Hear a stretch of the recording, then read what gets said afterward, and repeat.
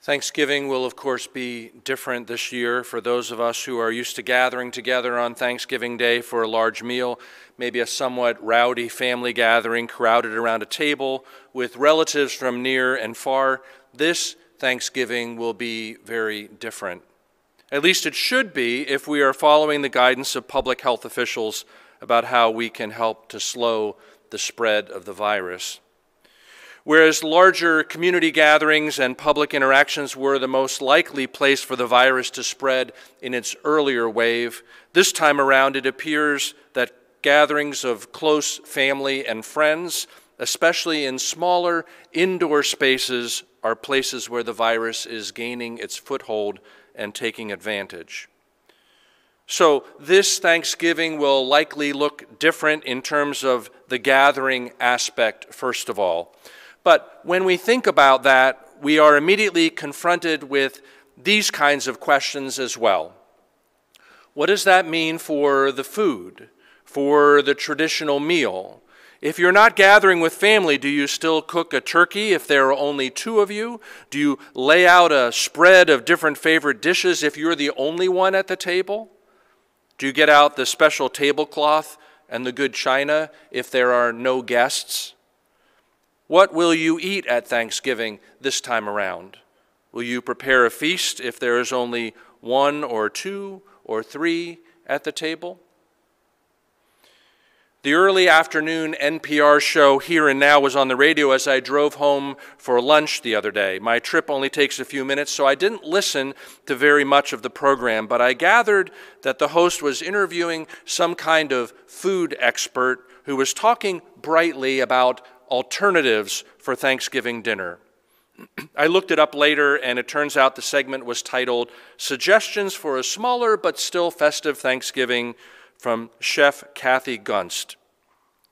Chef Gunst had this to say: "There's no one right way to celebrate this very unusual holiday in this very difficult year. The key is to find something that feels special to you and your family, creativity, inventiveness, thinking outside the box.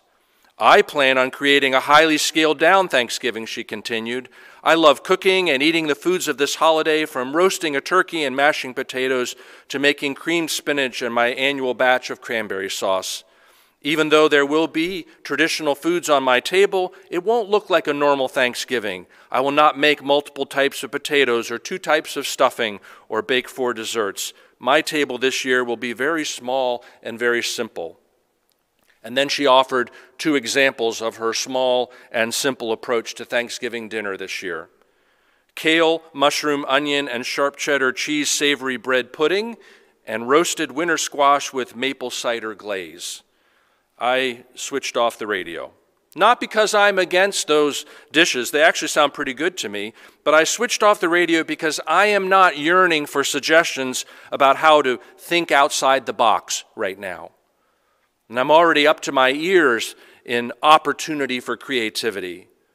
No, what I am yearning for as I think about Thanksgiving is what I cannot have: a taste or a view of the familiar, of the traditional, of the, dare I say, normal. I am wishing for something, but I expect that it's not to be. This time the table will not be what it has been before. And so the questions you and I are left to ponder are not just the questions of who will or won't be around the table or what will or won't be on the table this year, but other bigger and deeper questions. Questions like these: will we still feast on gratitude, or will we mostly chew on grief? Will we lay a table of expectation, or will we only set a place for ourselves to sit alongside the disappointment that keeps us company these days? Will Thanksgiving, even as it is different or scaled back, somehow still symbolize the gathering of loved ones, even if that gathering is not in person or is unable to meet our yearned-for intimacy? Or will the day and all its unmet expectations just intensify the feelings of isolation that are so prevalent and so widespread these days? For some among us, the holidays, beginning with Thanksgiving, are always a time of isolation and separation. Not everyone looks forward to gatherings of family. Not everyone has opportunity to gather. But this year, such thoughts, such challenges are more commonly, more universally considered and felt. We are finally more in the same situation than we have been before. The scripture for this morning from Ezekiel's prophecies includes the language of feeding, if not feasting. God is portrayed as the true shepherd, seeking out the shepherd's flock, gathering those who are scattered, feeding them, quote, on the mountains, by the watercourses, and in all inhabited parts of Israel, feeding them with good pasture, with rich pasture. It sounds abundant. It sounds generous. The shepherd leads the sheep to places where they will be satisfied, where they will feast and have their fill. But then the text turns a bit. The shepherd recognizes that not all is well, not all is equal and fair for all the flock. There are some sheep that need extra attention and care, some that need more than just the promise of good pasture. I will seek the lost, says God the shepherd, and I will bring back the strayed, and I will bind up the injured, and I will strengthen the weak. It sounds right to us, bringing along the left behind. But then the statement continues, but the fat and the strong I will destroy. I will feed them with justice. I will seek the lost, and I will bring back the strayed, and I will bind up the injured, and I will strengthen the weak, but the fat and the strong I will destroy. I will feed them with justice. Who is the them who gets fed with justice? The lost, the strayed, the injured, the weak, and the fat and the strong? And what does that even mean? What does it mean to be fed with justice? Does justice taste different for those who occupy different places in the system, in the society? Is justice sweet for the weak and bitter for the strong? Are the lost, the injured, and so forth, the ones that God, the shepherd, considers to be the regular sheep, while the fat and the strong are either, quote, predatory shepherds devouring the sheep, or else greedy sheep taking all the good grass and water for themselves and leaving scarcely anything fit to eat or drink for the rest of the flock, as Hebrew Bible translator Robert Alter puts it in his interpretation notes for this passage? Does feeding with justice save some and destroy others? Or is it nourishment for some and punishment for others?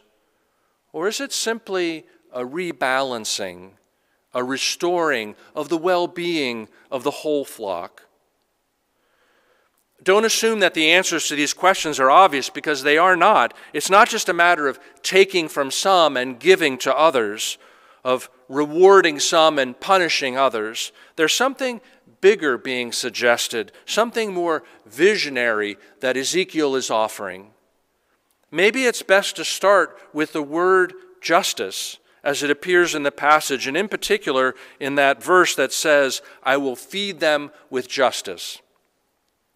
The word translated in this verse as justice in the New Revised Standard Version and in most other translations, although offered as the word judgment in the King James Version, is the Hebrew word mishpat, a word used extensively in the Hebrew Scriptures. Mishpat is an interesting word, an interesting concept. It has to do with justice, with laws that promote justice, with legal processes and cases and judgments, rights and privileges. In modern Hebrew, it is the word for law.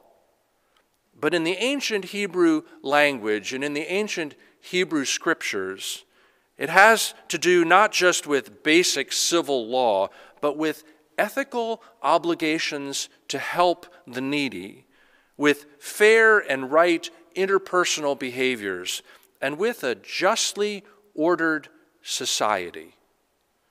Says one source, mishpat, a justly ordered society, is one of the foundational values of Judaism.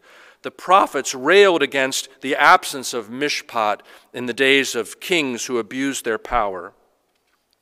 This person goes on to say that mishpat, justice, along with loving kindness and righteousness in the earth, is one of the three key values through which we imitate God. I will seek the lost, and I will bring back the strayed, and I will bind up the injured, and I will strengthen the weak, but the fat and the strong I will destroy. I will feed them with justice. How are we feeding the world with justice? How are we, whether sheep ourselves or perhaps apprentice shepherds, feeding God's flock with justice? What are we doing? What are we not doing? In a recent Christian Century editorial, Peter Marty talks about opting out and how he, a person of privilege or advantage, one of the fat sheep perhaps, or one of the strong sheep, has traveled through life with the option to opt out always before him. He writes, decades ago as a young adult, I first recognized my ability to seriously opt out. Through the simple purchase of evacuation insurance, which was quite affordable at that time, I was essentially able to opt out of the rural healthcare system in Africa during my 1.5-year stay. Since then, of course, I've noticed thousands of ways that people like me and unlike me are able to opt out of unwelcome circumstances without any dire consequences. He goes on to say that if you own a car, you can opt out of public transportation. If you enjoy a certain level of financial resources, you can opt out of the local public school system, choosing instead a private elite education. Or when you are flying, if you have enough money, you can opt out of sitting in coach and choose first class instead. If you are arrested and you are a person of advantage or privilege, he notes, you can opt out of sitting in a jail cell because you have the money for bail or a better lawyer. Or even better, you might opt out of the arrest altogether by leveraging connections you might have with local officials. And he says, many of us have opted out of conversations about racism or about developing an elemental awareness of the cruel consequences of systemic injustice. I would add that in these COVID times, that if you are advantaged, you can opt out of many of the difficult economic stresses and decisions that go with trying to balance work commitments and childcare needs during a time of in-person work and online education, or trying to choose between health and work. Advantage, privilege of all sorts lets you opt out. He contrasts that with the witness of Jesus, quote, despite numerous opportunities to opt out of the way of suffering, despite the consistent efforts of his disciples to try to talk him out of such an end, he stays the course. His decision to opt in to his greater calling of love remains both instructive and saving. Marty concludes, the privilege that so many of us enjoy of being able to opt out of less than desirable circumstances should induce neither pride nor guilt. Our greater responsibility is to identify and choose opportunities to opt in, where we can come to the table and share in the work of strengthening the common good. Listen to that last statement again.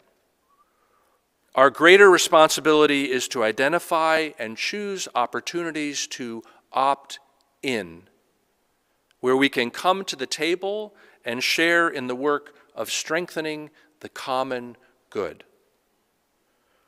I will seek the lost, and I will bring back the strayed, and I will bind up the injured, and I will strengthen the weak, but the fat and the strong I will destroy. I will feed them with justice. Feeding others with justice only happens when the privileged, the fat and the strong, opt in to responsibility and sharing and transformative action and working for the common good. Because until and unless that happens, then the fat and the strong are deluding themselves. They think that through their self-interest, they are making themselves safe and comfortable and beyond reach. But what we are really doing is turning away from a God who feeds all the sheep, not just with green pastures, but with fairness and hope and balance and inclusion and what is ethically right and necessary for a justly ordered society. So, what are you going to do? Like the most selfish sheep in the Scripture, will you trample the pasture and foul the water? Push the weak with your flank and your shoulder, scatter the flock far and wide, or set a table and sit at a table where mishpat is the main course on the menu. I read another article in The Century this week about how some black churches are tackling food insecurity. Heber Brown III, a Baltimore pastor who has founded a food security network, is seeking to bring together black churches and black farmers to create a food system that builds on the strengths of the black community to improve the health and well-being of African Americans. What he's doing sounds like feeding the flock with justice, because it's not a food charity, but instead it's the work of food sustainability and systemic reorganization, the building of a community-led food system. Brown talks about how the light bulb went on for him. A turning point was when I went to the Civil Rights Museum in Birmingham. I saw something I had never learned in grade school. During the Montgomery bus boycott, the African American community did not just stop riding the buses. They created their own transportation system. Churches in the community bought buses. They coupled that with local folks who were ferrying people around on their own, and they created their own system. He describes the food security initiative in his local community that started with church gardens and then moved to mini farmers markets hosted inside churches. At first, produce was given away, and then a donation system was established, and then a pay system was put in place because they recognized that it was a ministry stream that could actually pay for itself and build more what he calls sustainability muscles. He writes, once we realized that we could beat the local market's prices, we felt better about it. We told people, you're going to spend your money somewhere. We feel like not only is our product better, but we can introduce you to the person who grew it. You can be supporting a just cause, buying from a black farmer on purpose. Our farmers tell us, he said, that they make more money in 2 hours at the church than they do in 6 hours downtown. We work hard to do relationship building, and it really has a community feel. At the end of the interview, the last question posed to Heber Brown was this: what's your favorite food? He answered, macaroni and cheese. That's a funny answer for a church farm guy, the interviewer noted. Brown answered, we put soul in it. I like that. We put soul in it. To tend the flock with justice, we have to put soul in it. Our soul. The soul of compassion and change. The soul of nourishment. The soul of hope. Justice should taste good for everyone. Amen. Please join me now in some moments of silent prayer. prayer and reflection.